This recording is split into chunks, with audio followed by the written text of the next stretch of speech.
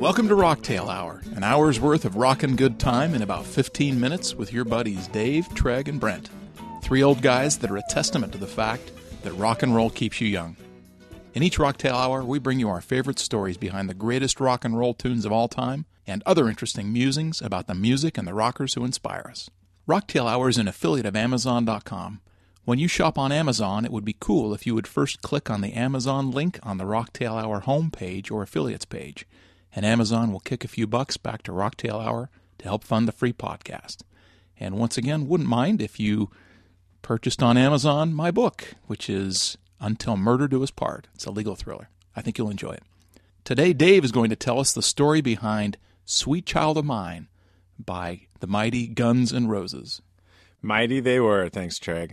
So Guns N' Roses was a favorite band of mine growing up. They formed and came out with their first album kind of prior to my high school years, so like kind of junior high, and I was kind of in full music discovery mode when they really came on the scene and blew up huge in kind of the late 80s. And so I fell in love with Guns N' Roses when their Appetite for Destruction album came out, and so we'll talk about that album. So the classic lineup there, it wasn't the original lineup, but the classic lineup that was on the Appetite for Destruction album was Axl Rose. His name was William Rose Jr., and we're not going to go into detail on him because, Brent, I hear you're a huge fan. Oh, yeah. I'm his West Coast fan club president. No, Brent is not a fan of Axl Rose, and there's a lot of people either. who would not be fans of him. Now, are you not fans of him because of the music, or are you not fans of him because of the persona? All of the above. All of the above? Oh, so Yeah. you're not a Guns N' Roses fan. He's shrieking, it sounds like to me. You don't like his vocals? I love the guitar. Love the guitar. Slash? Yeah, we're going to Yeah. talk about Slash. Not a huge fan of the vocals. Yeah. Gotcha. I like his vocals, and we'll talk a little bit about it. But he, as a person, he actually had a horrific childhood. He had to go through some therapy later in life where he found out that at the age of 2 he was being abused in horrific ways by some parents. He grew up a junkie on the streets. He had a really nasty childhood, and that played into who he is. And there's a lot of reasons not to like Axl Rose as kind of a result. I take back what I said then. Yeah, dude, why are you beating down the low guy? Right. Just kidding, he's a multimillionaire. I still hate him. Yeah. So he was born William Rose Jr. He was obviously the vocalist. Duff McKagan is a bass guitar player. Izzy Stradlin is the rhythm guitar player. And these guys were coming of age in the glam metal band days, and they all have stage names. Even Steven Adler, it's not his original name. He was the drummer. And then Slash, his original given name was Saul Hudson. Slash has an interesting background. His father was black, and his mother... was it? No, I think his mother was black from Africa, and his father was British. And so he grew up in London, actually. He was born in London, and then he ended up moving into Los Angeles at a young age. And he said it was he's always found his upbringing ironic musically because he felt that all the Americans, because of the British invasion, were trying to sound like the Brits. You know, everyone worshipped Jimmy Page, for example. Meanwhile, all the Brits were trying to sound like black Africans from America. And he's like, I'm kind of both. I've got the British dad and I've got the African mom. So he's like the perfect storm, I guess, in that sense. That's funny. So a little bit on Slash. Let's go into him because he is my favorite player of the band, favorite kind of original member of the band. I think his guitar work is phenomenal for kind of a heavy rock guy. His nickname, by the way, Slash, which is kind of in some ways cheesy, but it was given to him by the father of a childhood friend. And he said that Saul was always in a hurry, zipping around from one thing to another. Slash. So that's how he got his name, and it kind of stuck. Then shouldn't he have been Flash? Yeah. Slash. Okay, that works. Like I said, I think he's a phenomenal guitar player. He's been critically acclaimed.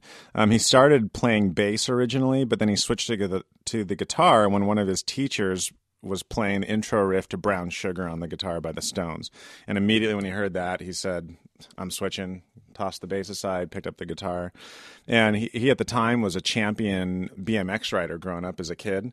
As soon as he discovered the guitar, he tossed his bike to the curb and he went and practiced 12 hours a day. I don't know if he would be a 10,000-hour guy, but he was at a young age, he was immediately dedicated 100% to the instrument.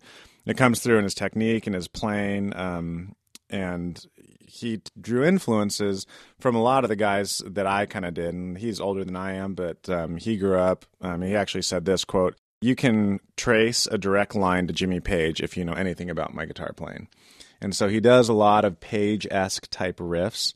And I had a guitar teacher actually once who was a classical guy by training, and that's kind of where his heart was with music. And even he, who really he didn't detest, but he didn't like rock guys. Even Clapton, he's like, okay, fine, I'll teach you a Clapton song. He wanted to teach me chamber music and show me how to play Bach and stuff. But even he, when he was showing me some stuff on Guns N' Roses, he was transcribing some of the music for me, and we were talking about it, and he says, this guy's a good guitar player. You had like a purely classical, phenomenal guitar player, by the way. He was great in his own right, but he recognized the genius of Slash's guitar playing. So he is not kind of the run-of-the-mill piece of crap heavy metal guitar players, and you could throw your rock out of a window and hit a good heavy metal guitar player, quote-unquote good, in the 80s. Slash, I think, was clearly a step above most of those guys. Dave, if I can jump in and ask, you're a guitarist and a good one. What makes him so good? Great question. One of the things that makes him so good is one of the things that makes Eddie Van Halen so good. And I'm not going to, and there's a lot of things that make Eddie Van Halen so good. I'm not a big Van Halen fan, but the thing that sets a guy like Eddie Van Halen apart from a guy like Yngwie Malmsteen or even Joe Satriani, the crazy Steve Vai types, the real technicians on the guitar. Eddie Van Halen was clearly that, but subtly laced through Van Halen's, and I'm answering your question in a very roundabout way, but subtly laced through Eddie's technical prowess and genius was a lot of nods and influences based on just straight blues, feeling and touch. And so Slash had that. And so if you kind of break down a lot of his playing, and some of that comes because, like you said, you can draw a direct line to Jimmy Page, who was obviously he drew a lot from the early blues guys. Slash has a lot of great raw feel to it. One of the things that impressed me about Slash, and I actually learned this as a guitar technique, is just doing a reverse bend. He would do that a lot. What he would do, he would bend a note up a step, and then he would pluck it and then let it fall down. Interesting. Right? And so that's a very common guitar technique, but he used it really tastefully. And for me, music is all about conveying emotion, and he conveys emotion. He doesn't show you, hey, I can rip.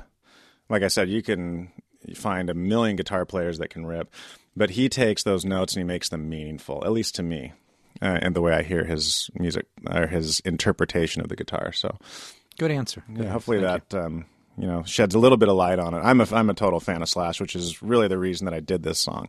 So anyway, the original lineup was the synthesis of two different bands at the time. One was L.A. Guns, and the other one was Hollywood Rose. And the backdrop for Guns N' Roses, we got to say, is the L.A. glam metal scene, which is just a disgusting piece of music history in a lot of ways, in my opinion. Amen. There was just so much wrong with glam, and it actually, a lot of it started I shouldn't say it started, but some of it is owed to Motley Crue, who I thought was super cool when they first came out with the Shout at the Devil album. I was a kid and I loved that album, but they came out and they did Home Sweet Home. You guys remember that song? Mm-hmm. That was the first time kind of a metal band came out with a ballad, and then it got just misinterpreted and tweaked, and pretty soon in the 80s, if you were like a hair band, you could not come out with an album that didn't have the quote-unquote power ballad. Right. And Ozzy fell into it, and all the bands were doing it, and it just became, cliched. Not only that, it just became so cliched. It was pop. It was like pop with makeup and hair and stuff. And louder guitars. Yeah. That's it. Yep. Under the guise of legitimate rock and roll, which is why it's so, in my opinion, disgusting in some ways. I guess I'm going to put away my Rocktail Hour on L.A. Guns then. Yeah. Well, you've already had your one on Whitesnake, and you've been cut off. So I'm doing Guns N' Roses, and I'm going to show you why it's not L.A. glam. David Coverdale is legitimate. Come on. There you go. He's not total glam. So that glam scene was heavy, though, because there were so many bands that were making it and they were getting huge in the 80s off of it that a ton of money poured into it, and the record labels all wanted it, and they knew if you had a great power ballad and you had some shredding guitar players and some good-looking dudes that were dressed up like chicks wearing spandex, you were going to sell records. And so everyone flocked to it, and that hangover lasted well into the 90s. So we went up, and when I was playing in bands in the early 90s, grunge was starting to kind of become a little bit of a thing, which actually put a bullet in the head of glam metal, which was a wonderful thing in my opinion. But we went up, and we never played the LA scene a whole lot, but we went to play the Whiskey A Go-Go once, and we got a gig there, and I'm sitting there in the bathroom getting ready before the gig. Not getting ready, I just gone to the bathroom. But there's a dude there that's getting ready, and this is in 1993, so it's well after the 80s, but he was like primping his hair and frizzing his hair. He had on this ridiculous outfit that was all stripy and spandexy, and he was putting on his makeup and like putting lipstick on and checking his eyeliner. Wow. And so I kind of was next to him in the bathroom just washing my hands and said, "So you got a gig tonight, huh?" And he's like, yeah, we're going to play. And he sounded like such a tool. And he looked at me and he goes, "What are you, roadie?" Oh, and I was just like a normal, what I thought was kind of like a rock guy. I don't even remember what I wore. Probably just jeans and a t-shirt. and I was like, no, I'm playing one of the bands tonight too. And anyway, it was sad because even well after that whole thing had kind of blown up, there were still guys in the 90s hanging on to that. It was really just became such a parody of itself. It was sad. So anyway, Guns N' Roses was credited with fixing that in some ways, and I'll talk about that here in a second. But anyway, the Guns N' Roses musically were influenced by the Sex Pistols, the Stones, Zeppelin, kind of a glam punk band called Hanoi Rocks was one of their big influences, but they're mainly kind of like an attitude punk heavy rock band, really. So their debut album was Appetite for Destruction, and that album, you don't like Axl, so I'm not going to try to convince you because I think he's like uni at a sushi restaurant. He's an acquired taste. You're either going to like it or you're really going to say, what the heck is that? And I love Uni, and I like Axl, actually, as a vocalist. I think he's got a lot of raw emotion and attitude that comes through in his vocals, but I get how you wouldn't like him. But anyway, the album was huge. It went to number 1 on the Billboard 200.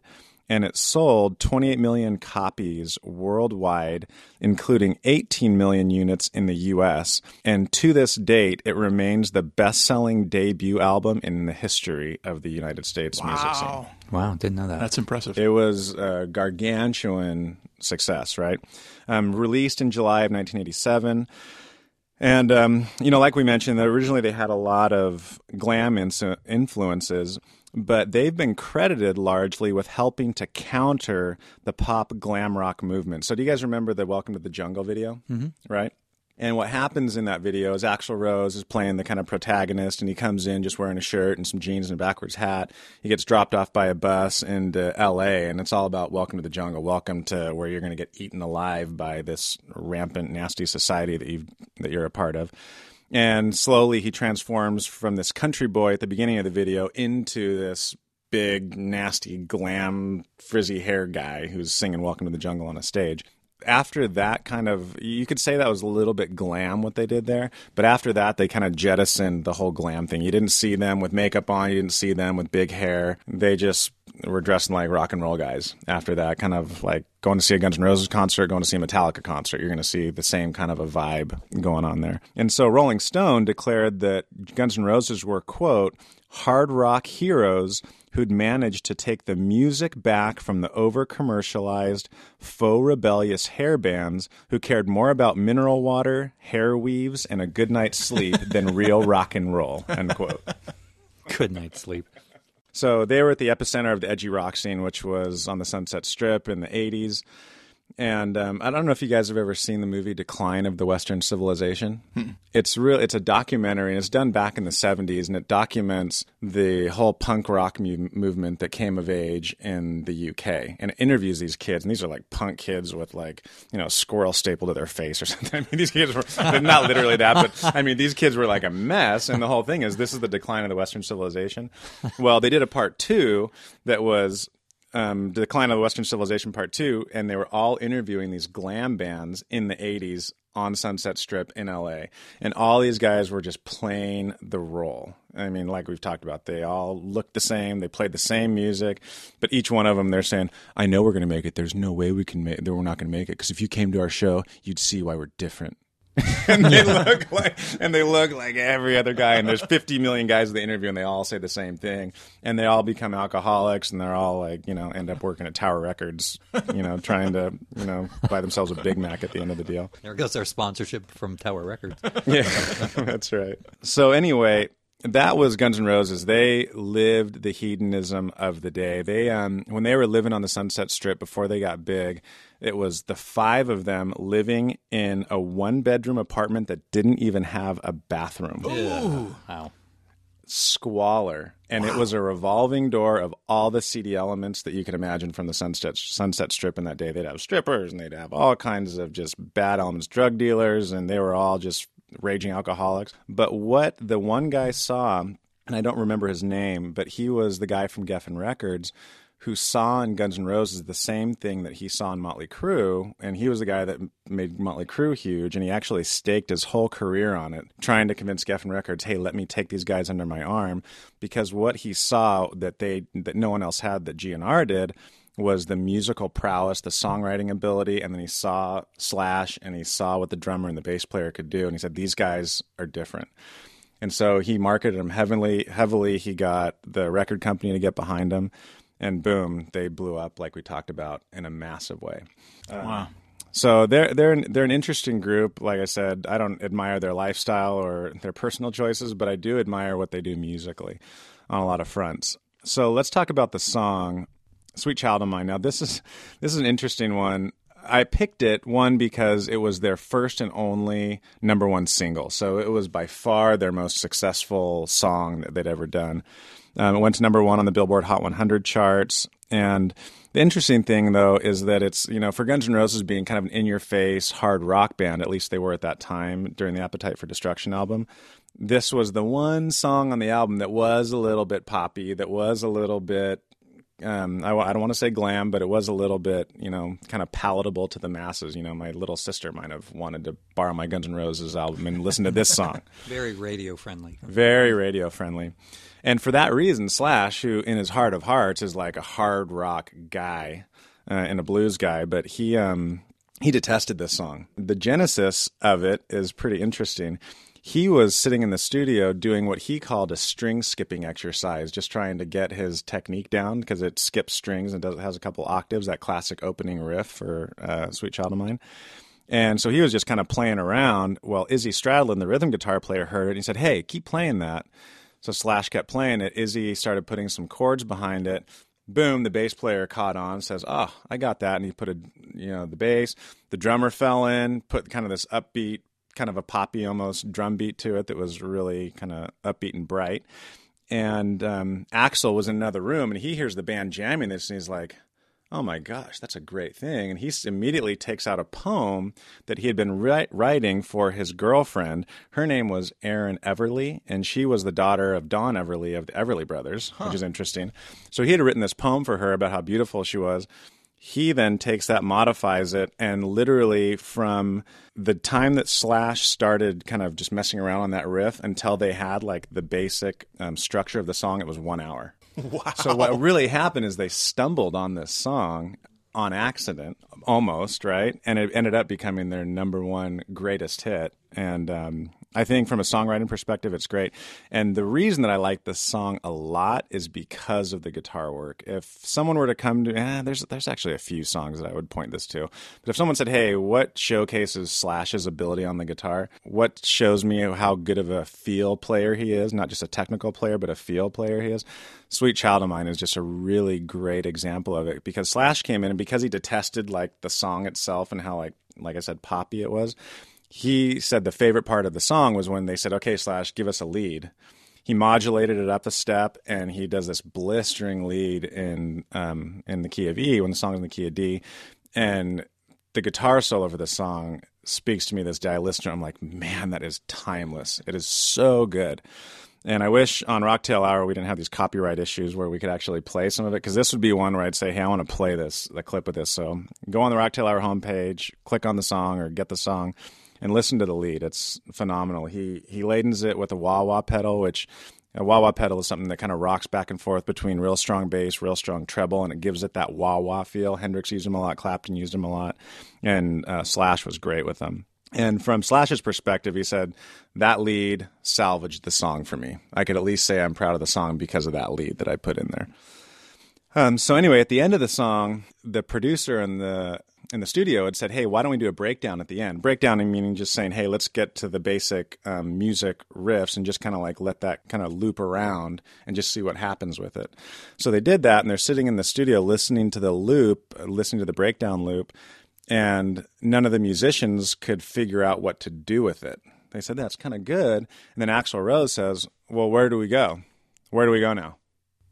and the producer says, those are the lyrics. That's where we go. Sing that. And this is where I'll make my plea for Axl Rose. Okay, so think of them in the creative process of making the song, and then listen to the song as it goes.